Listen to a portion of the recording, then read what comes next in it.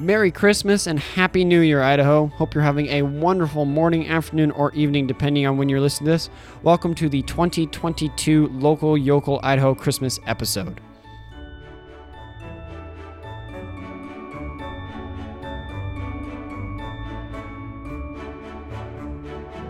So if you couldn't tell from the intro, the podcast is a little different. I'll bring you up to speed if you didn't hear it last week, but this episode is going to be different than the last couple weeks, partly for a couple reasons. One, I wanted it to be easier this week, if I'm being frankly honest, that I could have a little bit of a break for the holiday season to spend it with family and not be as stressed as I usually am about trying to get these episodes out on time. Two, it's kind of surprising. You would think that it would be really busy, but during Christmas and after Christmas, there's really not a lot going on. Kind of weird. It's almost like people don't want to be doing events and stuff, and they want to be spending it with family during Christmas. I mean, kind of a weird thing that people would like to do that. But there's just not a lot of stuff this week after Christmas, and so I thought that's another reason not to do a full podcast or normal one. And number three, I thought I'd do something special. If there's any time of the year, this is one of them where we can kind of go a little bit off script, do something a little bit different, something special for the holiday season to celebrate it. I know a lot of the podcasts, the intro has had holiday music, and I've just kind of kept it the same to keep the thing rolling. But it's a perfect excuse, I think, to do something special for the Christmas season and to make something special for the whole family. And I hope you enjoy this podcast and it is fulfilling for your Christmas season, and that, everyone that's listening to this can get something from it. With that said, here's the layout of kind of what we're going to be doing for the podcast today, since it's a little bit different. First off, we're going to start off with 10 interesting facts about Christmas. I did a little bit of research about just some interesting, fun facts about the holiday season. And then secondly, reading of the Bible story of Christmas. And then number three, I picked out 2 presidential speeches about Christmas that I thought were really great, and I wanted to read and share with you all about the Christmas season, and I think they would be just wonderful to enjoy. So with any further ado, let's get into the rest of the podcast.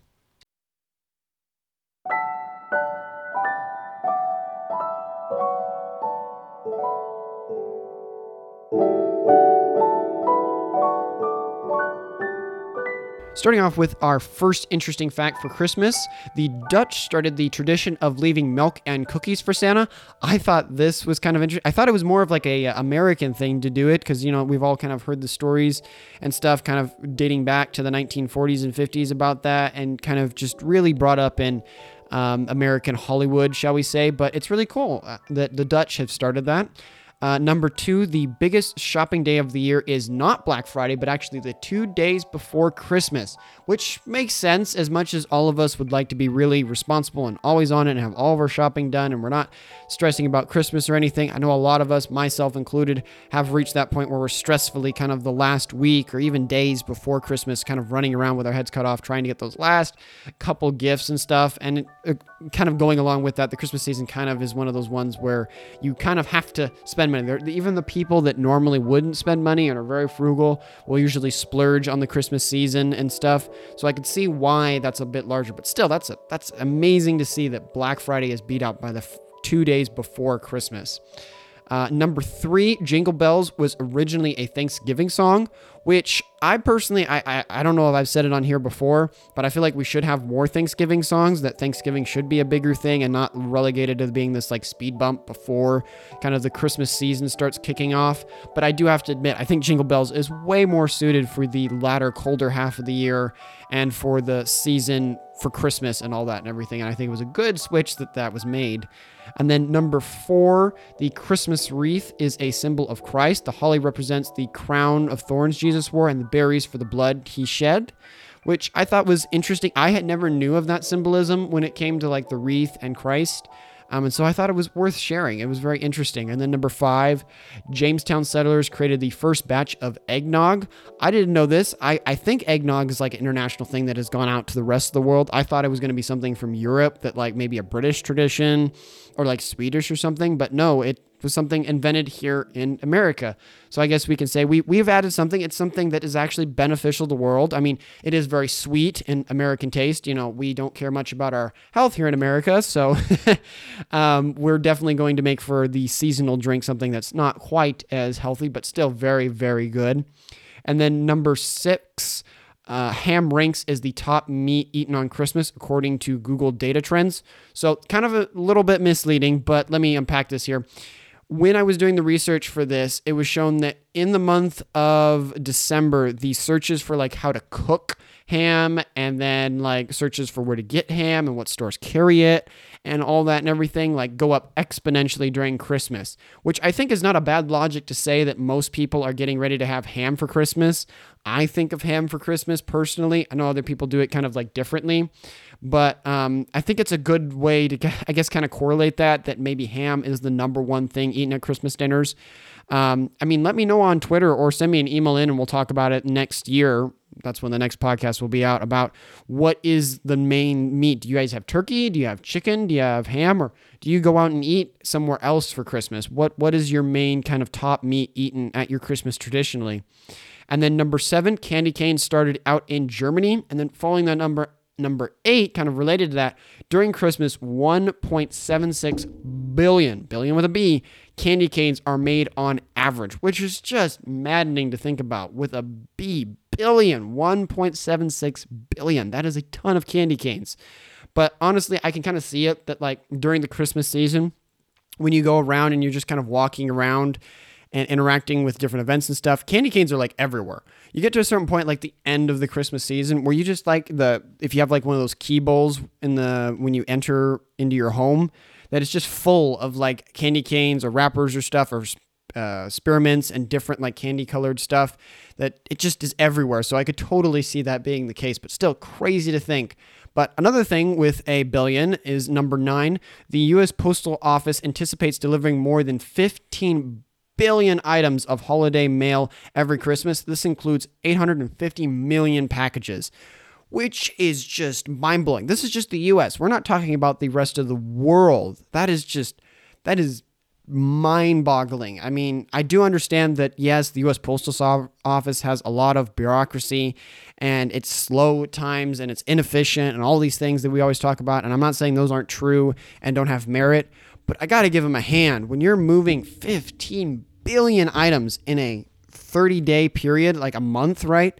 That is just crazy. And they still pull it off where you're getting shipments that are under, a week arriving at their destination. And this isn't just accounting for like Amazon. This is just the U.S. Postal Office. I have no idea the amount of items that are being shipped through Amazon and UPS and FedEx. It would be crazy to see if someone found that data and like compiled what total in just the continental United States, the amount of shipments that go on Christmas. If it's just 15 billion for the U.S. Postal Office, it's crazy. But then again, I could see where that could be weirdly inflated because like the amount of Christmas cards, if they're counting those, then it's kind of, I guess, a double standard because other places like UPS and FedEx aren't dealing with Christmas cards and stuff, which can be far more. So, but yeah, still interesting, really interesting fact. And then coming into number 10, the 3 traditional colors of Christmas are a symbol of Christ: red for the blood of Jesus, green for his resurrection, and gold as his title of King of Kings. Which I know, as we kind of get into that in closing here in the interesting facts, that Christmas originally was not like a Christian holiday, that it was adapted and taken over and kind of in the Middle Ages and turned into a Christian holiday.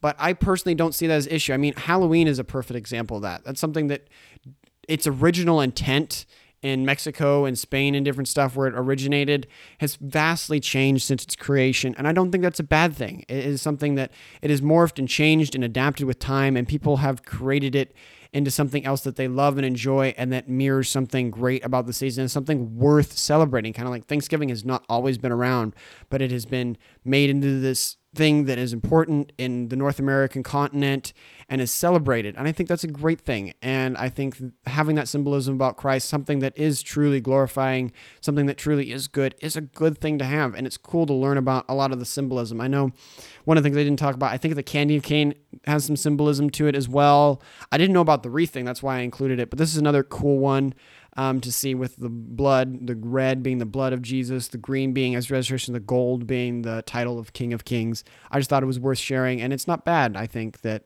it has Christian roots and it was kind of adapted in the past. But we'll move on to the rest of the podcast here.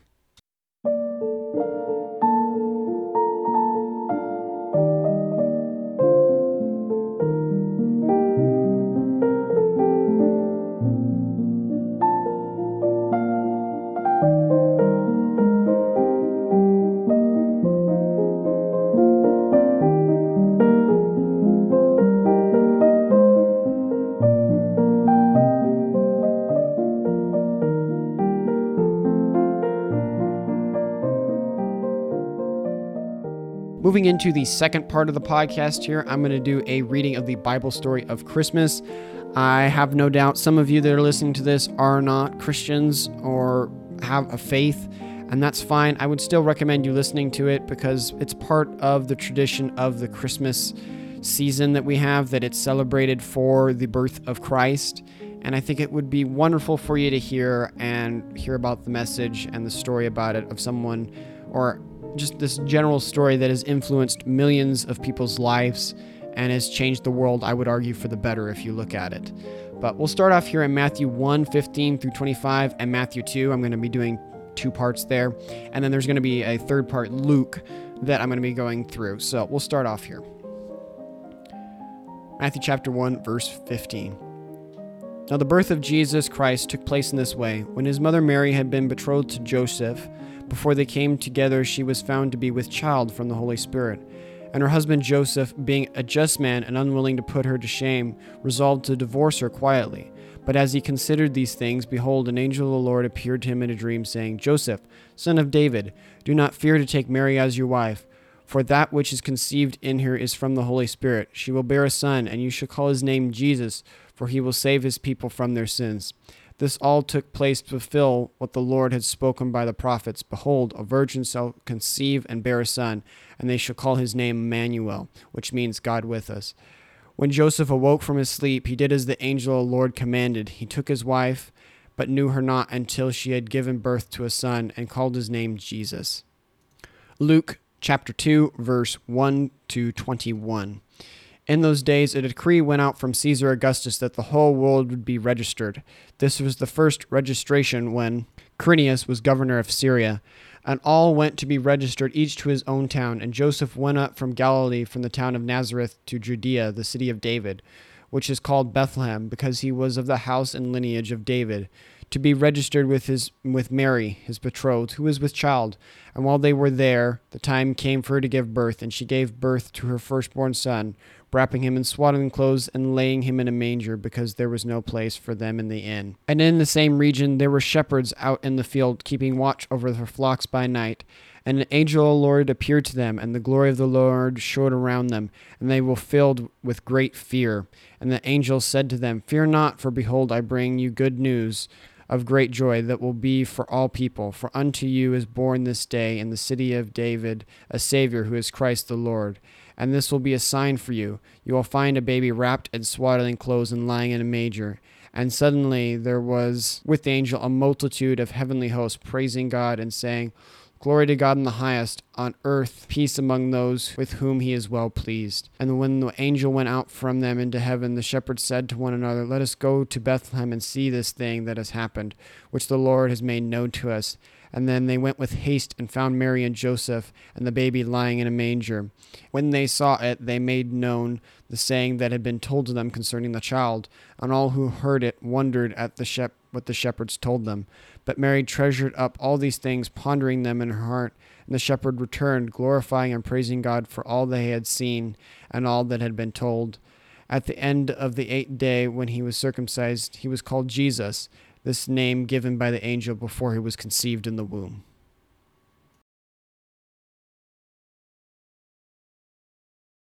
Moving on into the third part of this Christmas podcast, Christmas speeches. I've picked 2 of them because I just couldn't decide between them. This first one is Ronald Reagan's 1981 Christmas speech. We'll be going through paragraphs 1 through 9 and 28 and 30. The reason there's a gap there is that the main center part of the podcast is about a situation that was going on in Poland at that time during the Cold War and different stuff. And I felt the reason that we're reading the speech is not as much about the history and stuff, but more about the message of Christmas and its inspiration, less about that kind of history. If you want to listen to the whole thing, you can, but I've cut those parts out because it was just basically a bunch of political talk, and I didn't really want that for Christmas. I wanted it to be a speech about Christmas, so I cut those parts out, and so we'll be doing paragraph 1 through 9 and 28 to 30. So we'll skip 9 to 28 on that. December 23rd, 1981. Good evening. At Christmas time, every home takes on a special beauty, a special warmth. That's certainly true for the White House, where so many famous Americans have spent their Christmas over the years. This fine old home, the People's House, been so much a part of our lives and history. has been humbling and inspiring for Nancy and me to spend our first Christmas in this place. We've lived here as tenants for almost a year now, and what a year it's been. As a people, we've been through quite a lot. Moments of joy, of tragedy, and real achievement. Moments that I believe that have brought us closer together. G.K. Chesterton once said that the world would never starve for wonders, but only for the want of wonder. At this special time of year, we all renew our sense of wonder in recalling the story of the first Christmas in Bethlehem nearly 2,000 years ago. Some celebrate Christmas as a birth of a great and good philosopher and teacher. Others of us believe in the divinity of a child born in Bethlehem, that he was and is the promised Prince of Peace. Yes, we've questioned why he could come perform miracles, chose to come among us as a helpless babe, but maybe that was the first miracle, his first great lesson that we should learn to care for one another. Tonight, in millions of Americans' homes, the glow of the Christmas tree is a reflection of the love Jesus taught us, like the shepherd and the wise men that first Christmas. We Americans have always tried to follow a higher light, a star if you will. At lonely campfire vigils along the frontier, in the darkest days of the Great Depression through war and peace, the twin beacons of faith and freedom have brightened the American sky. And at times our footsteps may have faltered, but trusting in the Lord's help, we have never lost our way. Just across the way from the White House stands the great emblem of the holiday season, a menorah symbolizing the Jewish festival of Hanukkah, and the national Christmas tree, a beautiful towering blue spruce from Pennsylvania. Like the national Christmas tree, our country is a living, growing thing planted in the rich American soil. Only our devoted care can bring it to flower. So let this holiday season be for us a time of rededication.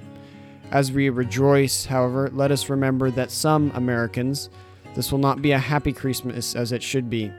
I know a little of what they feel. I remember one Christmas Eve during the Great Depression, my father opened what he thought was a Christmas greeting. It was a notice that he no longer had a job. Over the past year, we've begun the long, hard work of economic recovery. Our goal is an America in which every citizen who needs and wants a job can get a job. Our program for recovery has been in place for 12 weeks now, and it has begun to work. With your help and prayers, it will succeed. We're winning the battle against inflation, runaway government spending, and taxation, and that victory will mean more economic growth, more jobs, and more opportunity for all Americans. A few months before he took up residence in this house, one of my predecessors, John Kennedy, tried to sum up the temper of the times with a quote from an author closely tied to Christmas, Charles Dickens. We were living, he said, in the best of times and the worst of times. Well, in some ways, that's even more true today. The world is full of peril as well as promise, to many of its people even now, living in the shadow of want and tyranny. Paragraph 28 through 30. Once earlier in this century, an evil force threatened the light going out all over the world. The light of millions of candles in Americans' homes, giving notice the light of freedom is not going to be extinguished. We're blessed with a freedom and an abundance denied to so many. Let those candles remind us that these blessings bring with them a solid obligation, an obligation to God who guides us, an obligation to the heritage of liberty and dignity handed down to us by our forefathers, and an obligation to the children of the world whose future will be shaped by the ways we live our lives today. Christmas means so much because of one special child, but Christmas also reminds us that all children are special, that they are all gifts from God, gifts beyond price that mean more than a present money can buy. And their love and laughter and our hopes for their future lies the true meaning of Christmas. So in the spirit of gratitude for what we have been able to achieve together over the past year, and looking forward to all that we hope to achieve together in the years ahead, Nancy and I want to wish you all the best of holiday seasons. As Charles Dickens, whom I quoted a few moments ago, said so well in his Christmas Carol, God bless us, everyone. Good night.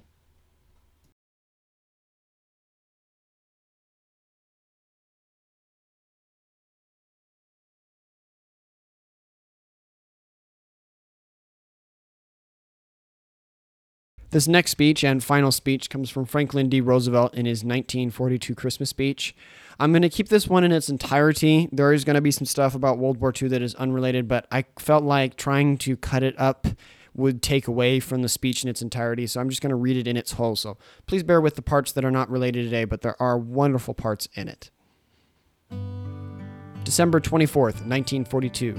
This year I am speaking on Christmas Eve not to the gathering at the White House only, but to all the citizens of our nation, To the men and women serving in our American armed forces, and also to those who wear the uniform of other United Nations, I give to you a message of cheer. I cannot say Merry Christmas, for I think constantly of those thousands of soldiers and sailors who are in actual combat throughout the world. But I can express to you my thought that this is a happier Christmas than last year, and the sense is that the forces of darkness standing against us with less confidence in success of their evil ways. To you who toil in industry for the common cause of helping to win the war, I send a message of cheer that you can well continue to sacrifice without recognition, and with a look of Christmas cheer, kindly spirit towards your fellow man. To you who serve in uniform, I also send a message of cheer that you are in the thoughts of your families and friends at home, and that Christmas prayers follow you wherever you may be. To all Americans, I say that loving our neighbor as we love ourselves is not enough that as a nation and as individuals will please God best, but by showing regard for the laws of God. There is no better way of fostering goodwill toward men than to first foster goodwill toward God. If we love Him, we will keep His commandments. In sending Christmas greetings to the armed forces and merchant sailors of the United Nations are included therein our pride and their bravery in fighting fronts on all seas. But we remember in our greeting and in our pride those other men who guard remote islands and bases and will, in all probability, never come into active combat with the common enemy. They are stationed in distant places far from home. They have few contacts within the outside world. And I want them to know that their work is essential to the conduct of the war, essential to ultimate victory, and that we have not forgotten them. It is significant that tomorrow, Christmas Day, our plants and factories will be still. That is not true of other holidays we have long been accustomed to celebrating. On all other holidays, work goes on gladly for the winning of the war.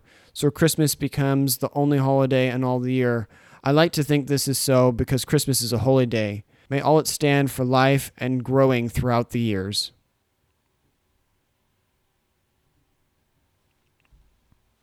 I hope you like these speeches. If you want to see the scripts that I got them from, then you can look at the links that I'll have below.